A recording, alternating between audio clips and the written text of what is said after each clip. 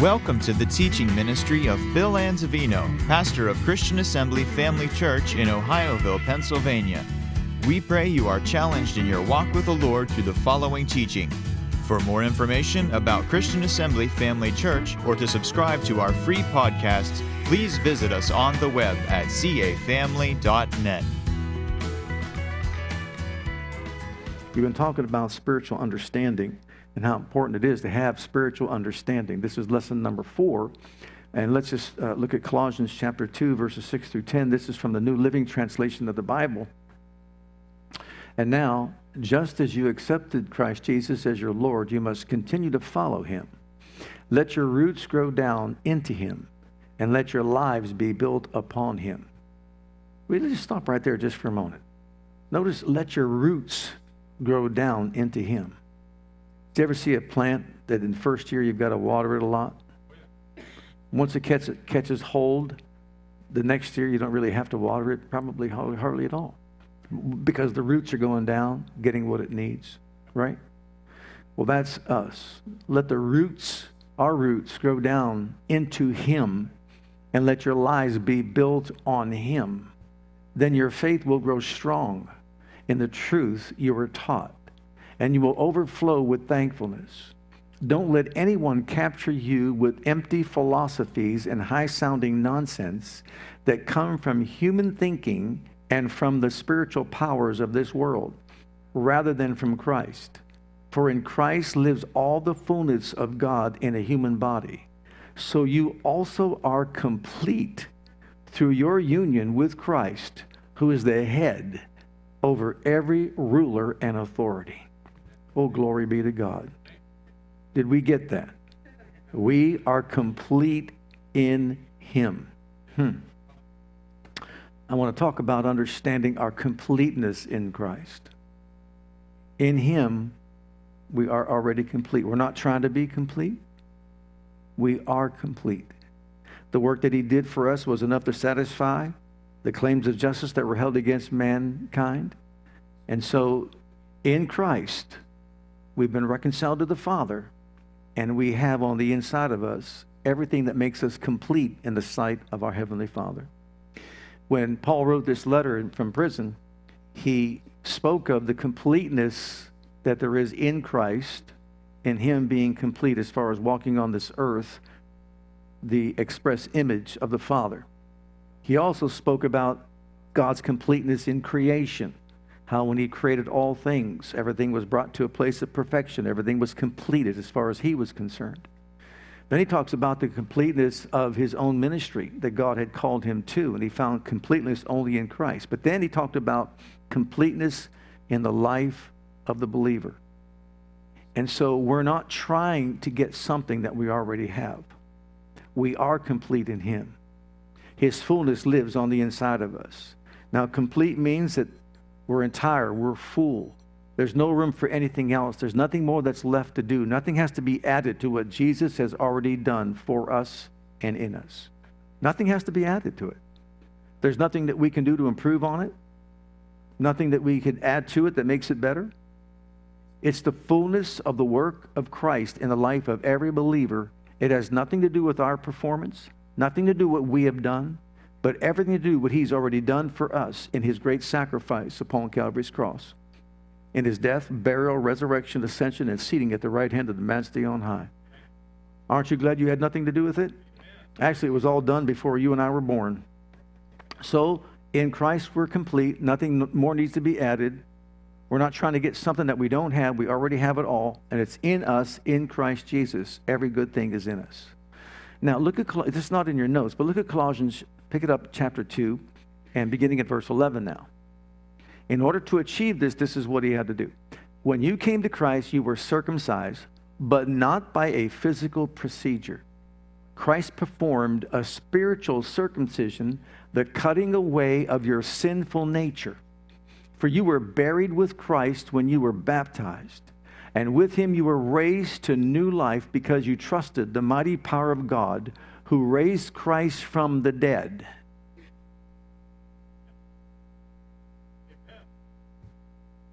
Think about that.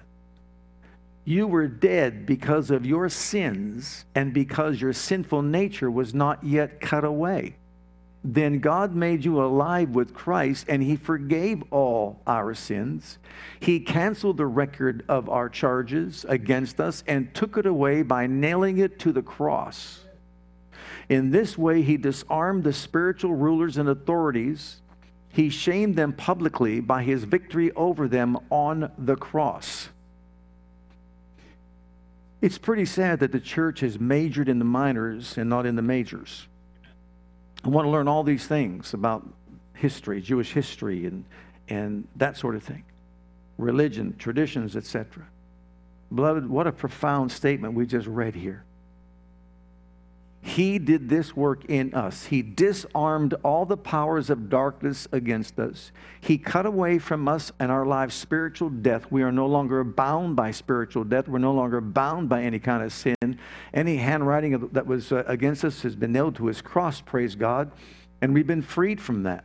And you and I had nothing to do with any of this. This is all the work of God in Christ. All we had to do is believe it and embrace it, accept it, declare it, decree it. Praise God. In Him I am complete. Now, understanding this is essential to growing and developing in our walk with God in Christ. We have to understand it. We're not trying to get what we don't have. We're trying to allow what we have to manifest through our lives. See, we're not identified. Our identity is not found in who we are externally, on the outside, in the flesh. And the enemy will use who we are in the flesh. He'll use life experiences. He'll use circumstances to make us think, that's who I really am. We identify with a shortcoming. We identify with a sickness. We identify with a weakness. It's just the way I am. We identify with anger, or I'm a jealous person. We identify with all that, and if we keep on focusing on that, then that becomes our identity. That becomes who we are and what we experience, and that's something that we embrace, even though it's not who we are in Christ. An exchange took place. He gave His life for ours. We give our lives to Him, and now He's living on the inside of us. You know what? He's not jealous. He's not angry. He's not sickly. He's not depressed. He's not worried. He's not fearful. He's not dismayed. He's not nervous. And the list goes on and on. He's not anxious or anything like that. So we are to identify who we are in Christ and what we have in Him, and let that become our identity. Let that become who we are, who we embrace, what we say we are. Have you got Him in you? Is Christ in you the hope of glory? Is He living on the inside of us? Right? All He wants to do is manifest Himself through us. Do we have the Holy Spirit on the inside of us? Have you been filled with the Holy Ghost and power? Then we have on the inside of us, praise God, the very Godhead. God the Father, God the Son, God the Holy Ghost. But where are they? On the inside of us. But we're to work out our own salvation with fear and trembling, and identify with who we are in Christ and make that a reality in our lives. How are we going to do that? Well, we'll see that in just a moment. But in verses 16 through 23, here's something that Paul continues to say, that deceitful philosophies that are empty and vain, trying to prevent us from growing and developing in who we are in Christ. And also he talked about some of the Jewish laws that they had practiced. Remember, Judaism was the transition into Christianity. In the process, many Messianic Jews started continuing worshiping in the synagogue, but they had to be thrown out because they embraced Christ. When Stephen was martyred, Paul was on a rampage, you know that, and Stephen was martyred. They all fled and they were persecuted. They scattered. They went to different places around that geographical location. They began to develop churches and they began to meet there. But they still embraced some of the Jewish laws, and they observed some of those things initially.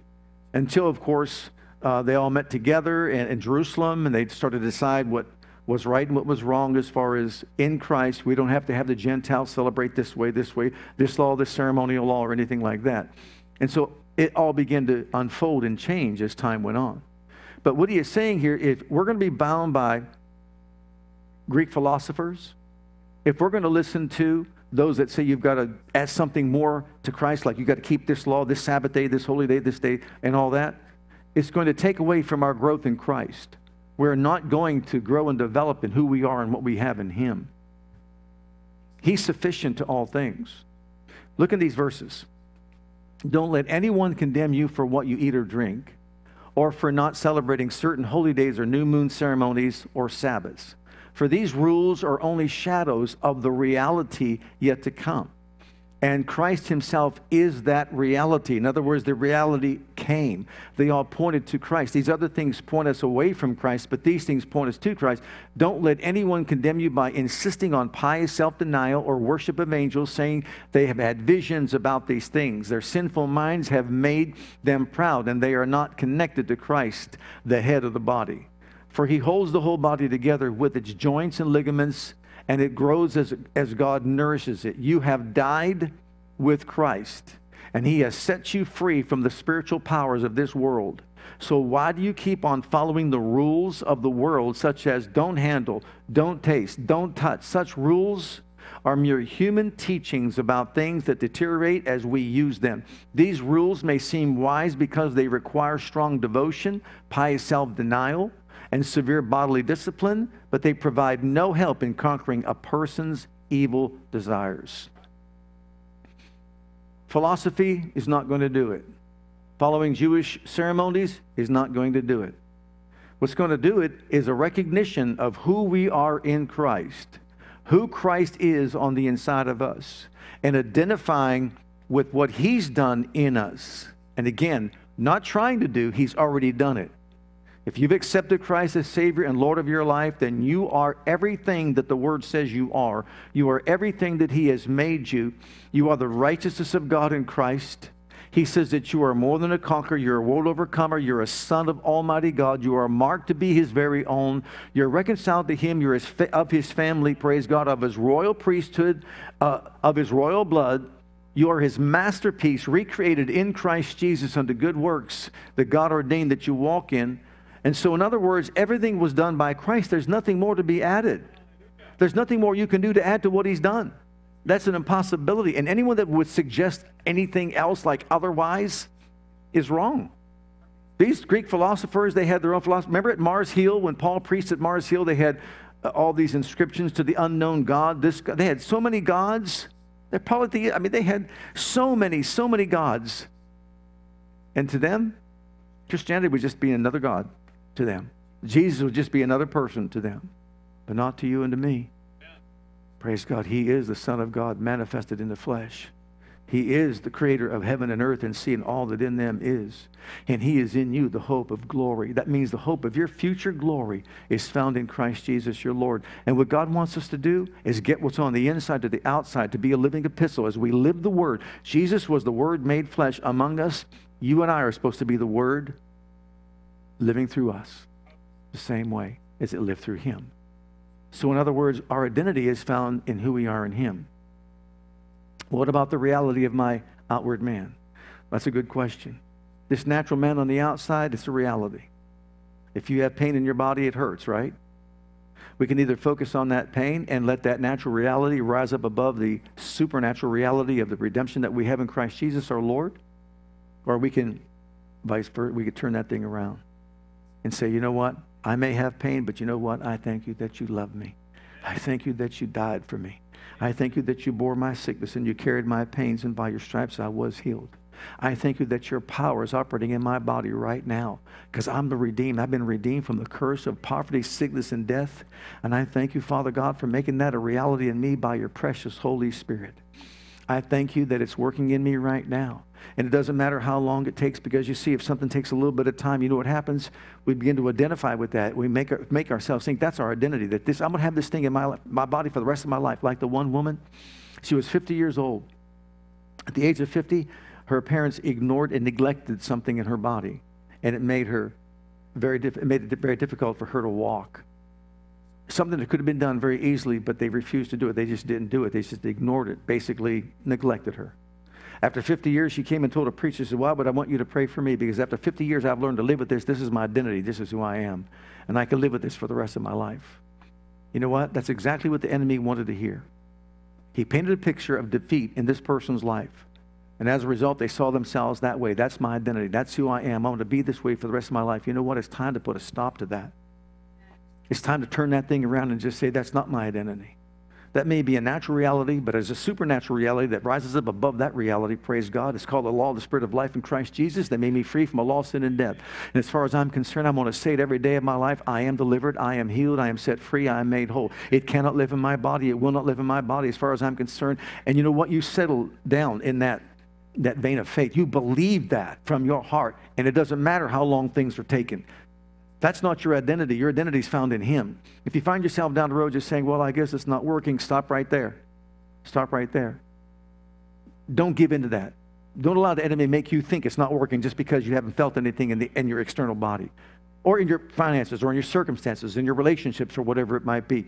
God wants us to get a hold of this word and once and for all settle it within our hearts and just say it is absolutely, positively true no matter what I feel, no matter what I hear, no matter what I see. My 5 physical senses don't have to be consulted for me to determine whether or not God's word is true. It is true in my life. I'm not consulting my 5 senses. I'm consulting the word of God. And the word of God says I am what it says I am and who it says I am. And I am it. I'm going to continue declaring it and decreeing it, and praise God. And the Holy Ghost will make it a reality in my life. And it's not my concern when it's going to happen. It happened at the cross 2,000 years ago. I'm going to agree with it. I'm going to conform to it and watch the Holy Ghost work. And eventually this body is going to have to say, okay, I give up. I give in. Can you say amen? All right. Understanding confession. This is what I really want to get to if we get a chance. But understanding confession. I can't begin to tell you how this message has, in my life, done so much for me. And you know, as we get older in the Lord, if we don't watch, we can let some things slip. You realize that? We should never do it. These are precious, precious revelations that we have from God. Embrace them. Walk in them. Look in the book of Hebrews chapter 13. This is so essential, so important. Verse 15, this is from the Amplified, classic version of the Amplified Bible. Through Him, therefore, let us constantly and at all times offer up to God a sacrifice of praise, which is the fruit of lips that thankfully acknowledge and confess and glorify His name. In one commentary, it says, the calves of our lips refers to every sacrifice being fulfilled in Christ. So instead of offering calves, pigeons, turtle doves, heifers, and so on as a sacrifice, you say, what does that mean? Well, you go back to the Old Testament, and what we discover is that they had to offer up sacrifices to really have peace with God. And they offered up constantly these sacrifices. Imagine, especially on the Day of Atonement, like 250,000 sacrificial animals offered up all the time just to appease God, just to be in harmony with God, just to have some kind of fellowship with God or have their sins covered for a year. We were not part of that. So you see, that doesn't affect us in any way. And it's hard even to think about it and embrace it. But can you imagine you raise up this little lamb, it's got to be without spot, got to be without blemish, and there it is, maybe you're attached to it, you even named it. Right? And you're carrying this sweet little lamb, and you're walking up to a priest and just saying, here. See, you're sacrificing something. Something that you probably dearly love. But you give it. And they take it. And they have to kill it. Sacrifice it for you. Hard to imagine. That's what they had to do. We don't have to do that. See, the calves that we offer are the calves of our lips. The fruit of our lips. Doing what? Giving thanks to His name. How powerful is this? It's the fruit of my lips. Well, fruit means it's the end result. Fruit means it's not something that I heard somebody else say. Fruit means it started in here as a little seed. And it began to grow on the inside of me. And oh yes, it was challenged along the way. The enemy came along to sift me like wheat, to determine whether or not my faith was genuine or fictitious, whether or not I was just echoing or parroting somebody else, or I really embraced a truth from the Word of God that tells me, hey, Bill, by His stripes you were healed. Or, my God supplies all my need. See, we take that, we put that in our heart, the soil of our heart, good soil. And we continue to water it. And even though all the outward evidences and life experiences dictate otherwise, we say it has to be true. It cannot be a lie. God's word cannot return void. No, we say, no, the word that's alive in me, it's a living thing. It's incorruptible seed. The seed of God's word will always produce results. It's determined by the soil condition, the condition of the soil in the heart of a person. And so, you know what? I'm going to continue saying it even though all the winds blowing, the waves blowing, the storms are coming, and the situations are rising up saying it's a lie, it's not true, et cetera, et cetera, et cetera. But you stand there and you just say, let the harsh winds blow. As far as I'm concerned, I'm found in Him, and in Him I believe I am whole. I am delivered, I am strengthened, I am empowered, I am going to stand firm on what I believe the Word declares I am. I'm not giving up, I'm not fainting, I'm not losing heart. You know why? In due season I will reap if I faint not. So I'm not going to faint. It may not look it, it may not feel like it to anybody else, but you know what? I'm declaring it to be so. And God is faithful to watch over His Word and make it good. So, it's up to us to offer the sacrifice of praise unto God, the fruit of our lips, continuously giving thanks to His name for who He is and all that He's done for us in Christ. Now, notice here, Philemon, verse 6. This is, once again, one of the most outstanding verses in the Bible, a short one, small one, but outstanding. That the communication of your faith may become effectual. How? By acknowledging, or by the acknowledging of every good thing, which is where? In you, in Christ Jesus. How does our faith become effectual? As we acknowledge every good thing which is in us. And once again, I see people wanting to learn all kinds of things about the Bible, history, culture, and all that. But you know what the most important thing is? What Jesus did for us. That's the most important thing. Everything from the Old Testament pointed to one person. His name? Jesus. And what Jesus did on that cross was necessary to reconcile man back to God. In that sacrifice that He made for us, He paid the most horrific price, suffering the wrath of God for every single one of us. When God raised Him from the dead, it was the greatest working of His almighty power. He destroyed the works of Satan. He thwarted the plans of the enemy, and He rose up victorious and put him to an open shame. And now, praise God, He calls us brethren.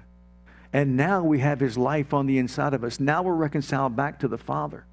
And every good thing that is in us, once again, based on what He did, not based on what we feel, not based on any external evidence or life experience, but based on what the Scripture says that we have in Him, we are to acknowledge and we are to confess. And notice this, it's not making a confession to twist God's arm to do something. That's not what it is. It's confessing a reality that we already have in Him, because it's what He did in us, in agreement with it, so that we let God know we can walk together with Him by being agreed. Remember Job 22:21? Acquaint now thyself with Him. This is the Amplified Translation. Agree with Him, conform to His will, and so shall you be at peace, and great good will come to you. So how do we agree with Him? I agree with you, Father, that you supply all my needs. If I were to consult my five senses, and in particular my eyes and what they tell me as far as my checkbook is concerned, that's not the truth. But I'm not looking at that reality. I'm looking at a higher reality. You supply all my need according unto your riches and glory by Christ Jesus. And I'm thanking you that you are my financier. Thank you for being my financier, or healer, or deliverer, or protector. Continuing to proclaim what the Word says we have in Him, allowing it to become a reality within our lives. We're agreeing with Him, and we're conforming to His will. So we've acquainted ourselves with Him. Notice, first we acquaint ourselves. Get to know Him. Get to know Him first of all. And when you get to know him, start agreeing with him. Conform to his will. Start doing it. Start saying it. I know who I am. I believe who I am in Christ. It may not be a reality immediately, but in order for it to become a reality, I have to agree with it. Basically, we need to get alone with God. Thank God we can come here, we can be taught the Word, and we can grow. But there's nothing that promotes our spiritual growth and development than getting alone with God. And you know what? Consulting him. And letting him know exactly where you're at. Being real with him. Talking things over with him. Father, you said you supply all my need, but you know what? I've got a lot of need, and I don't see it being supplied. So I know you're true, and you're not a liar, so obviously you supply all my need. So therefore, I'm looking to you to consult you, just to understand from you, how's this thing work? Teach me, instruct me, show me, enlighten me, enable me to know. Healing, how does healing work? I know your word says by stripes I'm healed, but you know that's not the reality in my life. The reality is a natural reality that says I've got this, I've got that. The doctor said this, I've got that. That's a reality. But that's not my identity. I'm not going to conform to that. I'd rather conform to what the Bible says. You said you take sickness and disease away from the midst of me. You said with your stripes I was healed. Now here I'm weighing out the two. The one says that I'm sick and the other one says I'm healed. And so therefore I've got to get this that says I'm healed to become a reality so that it overrides this reality, this lower reality. There's a higher reality. There's a lower reality. And that's what confession is all about.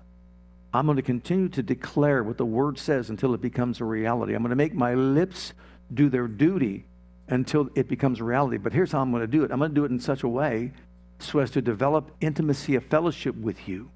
I'm not using a confession sheet to twist your arm to get you to do something. And I have been thinking about even revamping our confession sheet, either that or what I can do is just share with you some thoughts how you can do and I can do. You know, what it says in a way that would be productive and that would honor God. Here we have one of our confession sheets out there. You can pick up one out there in the narthex area of our church, okay? And you can take it, you can read it for yourself, and you can start developing your faith life. But the way it's written right here, it kind of takes the personal aspect of a relationship with God out. Okay? And let me show you what I mean. This is based on the verse we just read, Philemon 1:6. That the confession or that the communication of my faith may become effectual by my acknowledging every good thing that is in me in Christ Jesus. I am now releasing my faith by confessing this to be the greatest day of my life.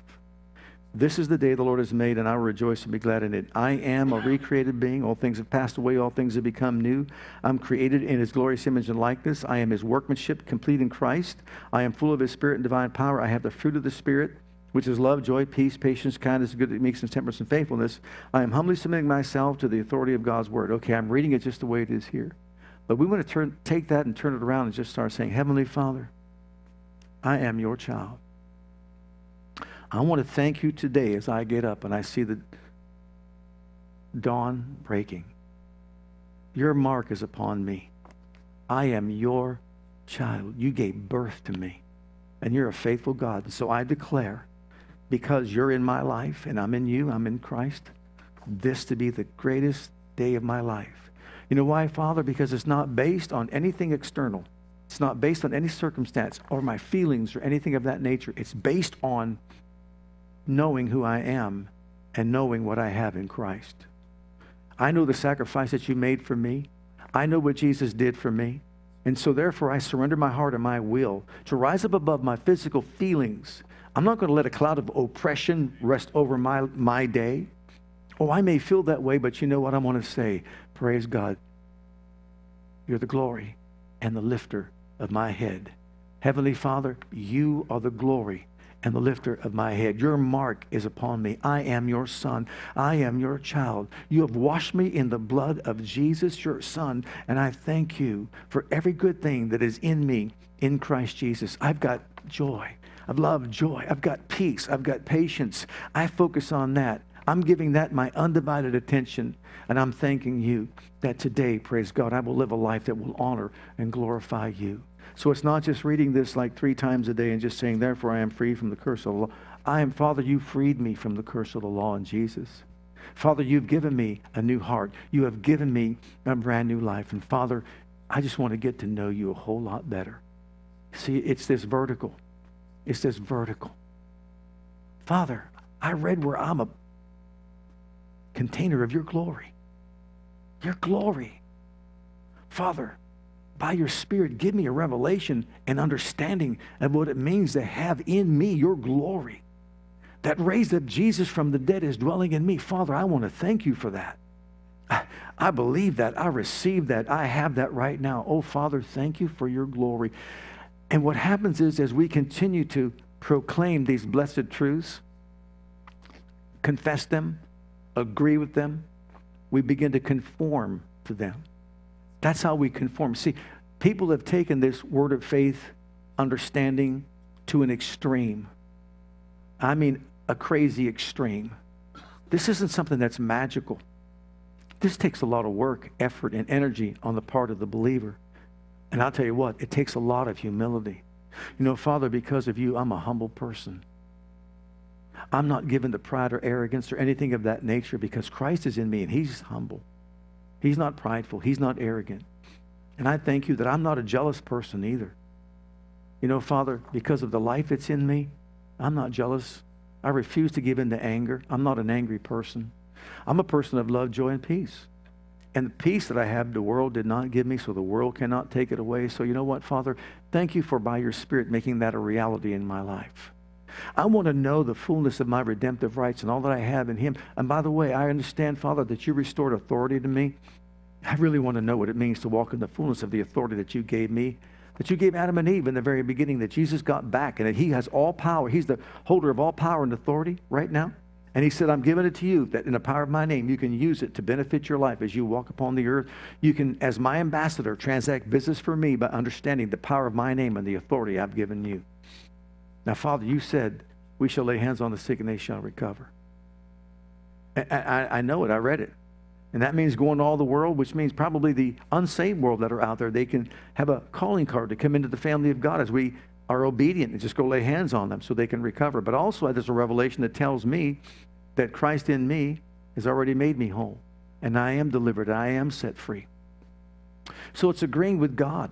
It's declaring and confessing what the Word says about us, but in a way that's intimate, in a way that says it's this relationship. Father, I love you, and you love me. And I thank you that your love is in me. I thank you that your faith is in me. And by faith, I can walk with you as I live my life upon the earth. And these things will become a reality to me. In your notes here, look at the Matthew chapter 10, verse 32. This is what's important. We talk about understanding confession. We confess Jesus as Lord, and that's the very heart of Christianity. Look at the verse. Whosoever therefore shall what? Confess me before men, him will I confess also before my Father which is in heaven.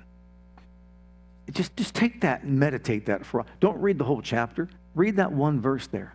Whosoever therefore shall confess me before men, him will I confess also before my Father which is in heaven. Get a revelation of that. I confess you, Jesus, before all men, before all mankind. I will confess and declare that you're my Savior, my Redeemer, my Lord, my healer, my baptizer with the Holy Ghost and fire. You are my King. I'm confessing you before men. Can you imagine Jesus then? Can you envision this? Hey, Father, by the way, see Bill down there? See him down there? I want to confess him before the throne here. He's confessing you before the throne, before the Father which is in heaven, because you confess him. You identify with him. You're declaring that you are in him, and you're not ashamed of him.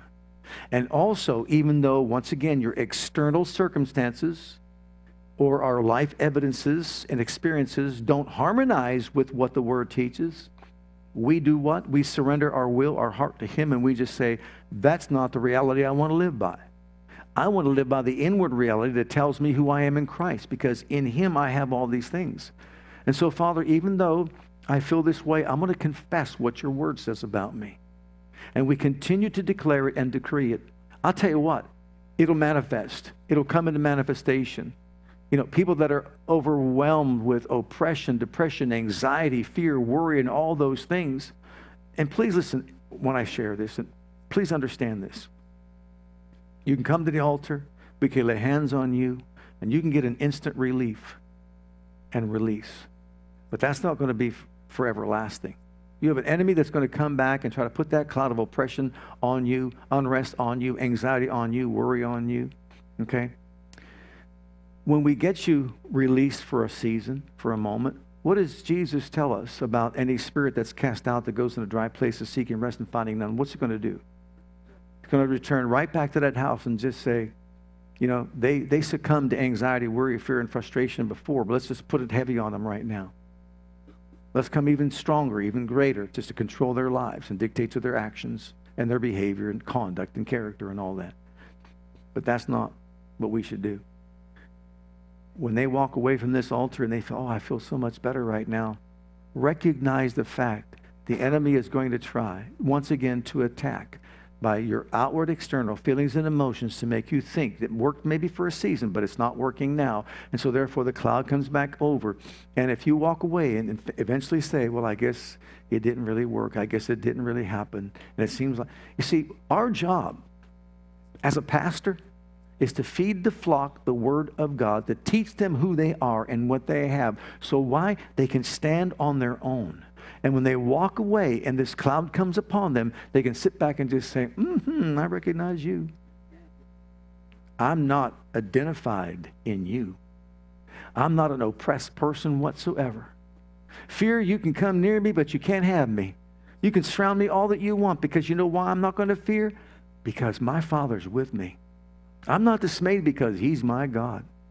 And when I call upon Him, He'll help me, strengthen me, and uphold me with His right hand. You see, we take the Scripture and we make it a reality by declaring it, especially in the face of opposition. And we declare it and we say it's true. This is what I believe. I've embraced this truth. I am living this truth. This is the goal, that we discover who we are in Christ, all that He has put in us, and then we embrace it and we confess it and declare it until it becomes a reality. And again, it's not borrowing it from somebody else. It's confessing it because I truly, truly believe that I'm in Christ and He's in me. See, if we really believe there's no need to fear, then we wouldn't fear. What about this? Instead of just saying, I will never fear again, because God hasn't given me the spirit of fear, but power, love, and of a sound mind. We can say that, and it will impact our hearts and lives. But you know what? We should say it like this. Father, I'm not going to fear anymore, because your love for me casts out all fear. And you haven't given me the spirit of fear, but Father, you've given me power, love, and of a sound mind. And I want to thank you, Father God, for doing that in my life in Christ. And Jesus, I know that you paid the price for me to have it, and so I embrace it. I'm thanking you for it.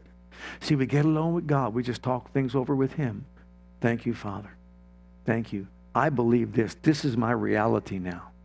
Who I am in Him, what I have in Him, I'm embracing this as my reality, no matter what the situation may be. So confession then is something that you embrace. It's something that you believe. We confess our allegiance to Christ, and what happens? He confesses us before the throne. Figure that one out. Of all the multitudes of Christians that there are in this world, of all the people that are talking at one time, can you imagine He has that ability to listen to who we are and what we say? By your words you'll be justified, by your words you'll be condemned.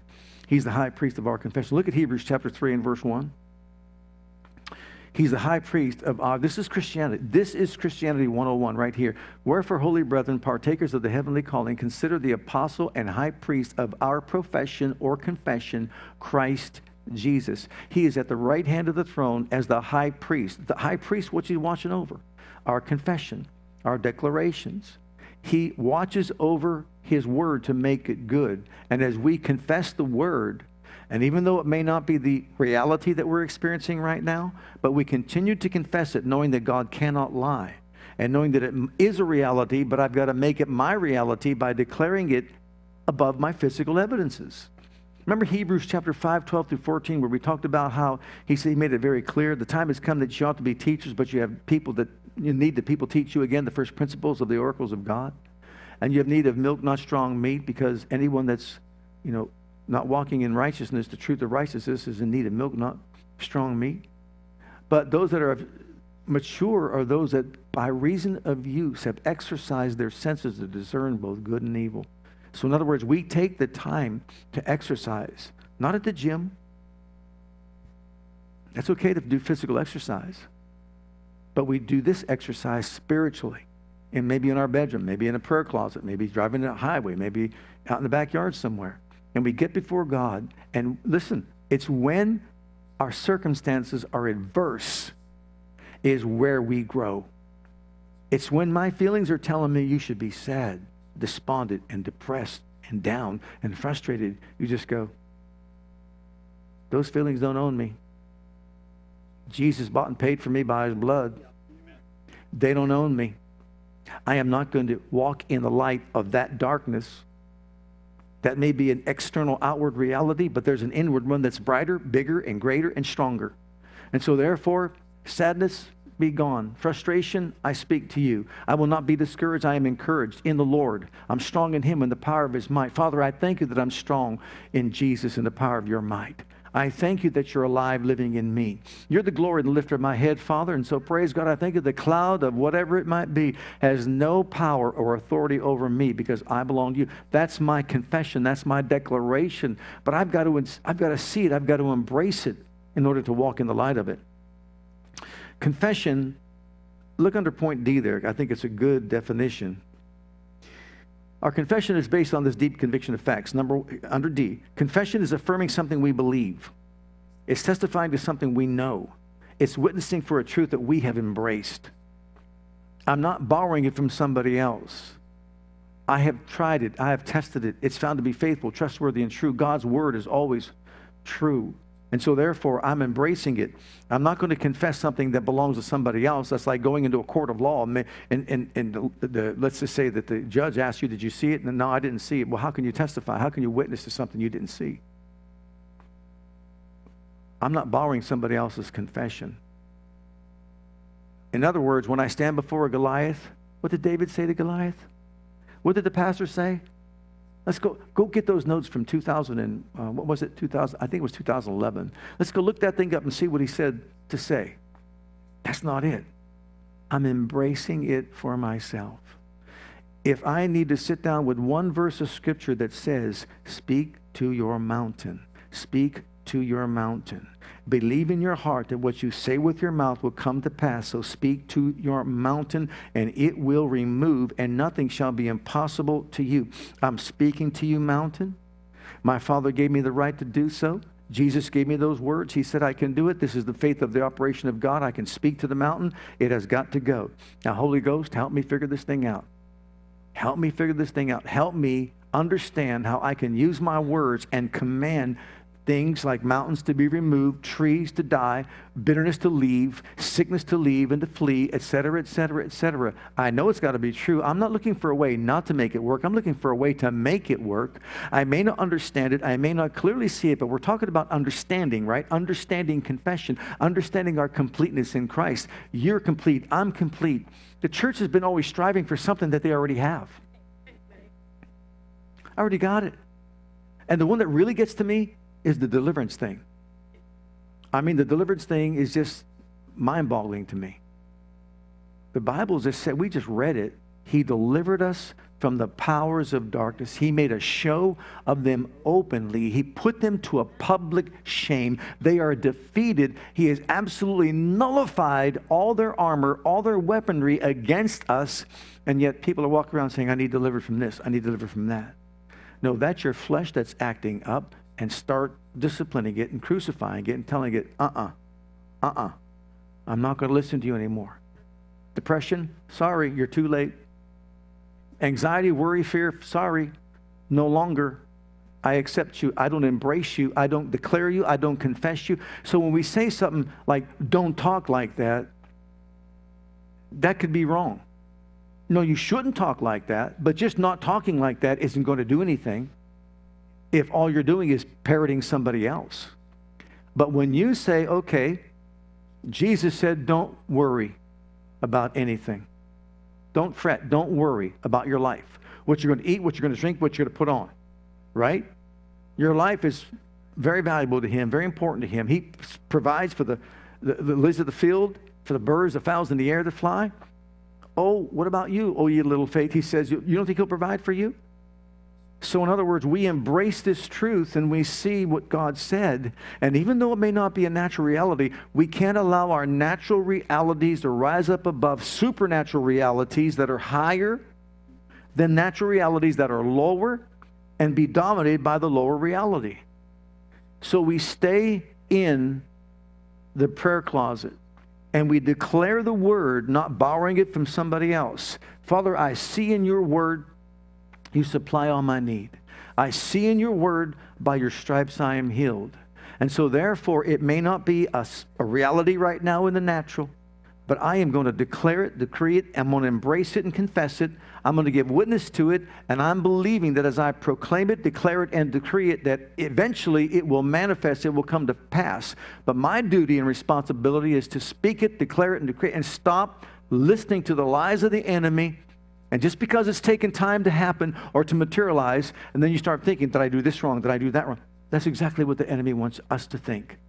I didn't do this right, I'm not doing that right. What about this? What about that? When you're in the place of faith and you're declaring it before the throne of God, God's going to expose anything that needs to be dealt with. If there's something that has to be dealt with, he'll just say, but deal with this first and let's do it. He'll do it. People that need to be delivered every week, they've got to be delivered. Every other week, they've got to be delivered. They've never been taught you've been delivered. When will they ever rise up to the place that they finally say, that was my last deliverance? I'm delivered. You see, the lower reality is dominating the life, and the higher reality is dormant, doing nothing. Have you been delivered from the powers of darkness? Then what powers do they have over us? If we've been delivered from them, then we don't need delivered from them.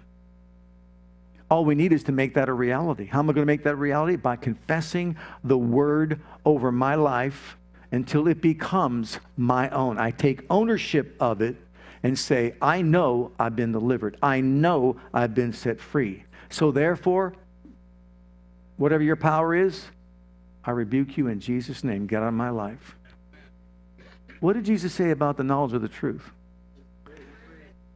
That's what makes us free. And if the Son sets you free, well, has he set us free?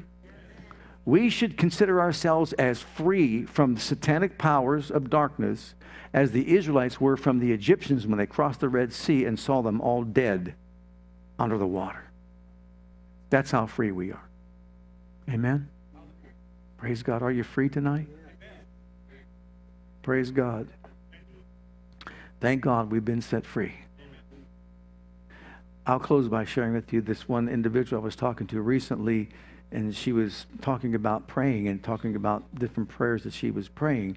And I kind of in the middle of all the thing, she said, what do you think about those prayers? I said, well, that one I wouldn't pray. Well, why not? Well, I've prayed this all my life.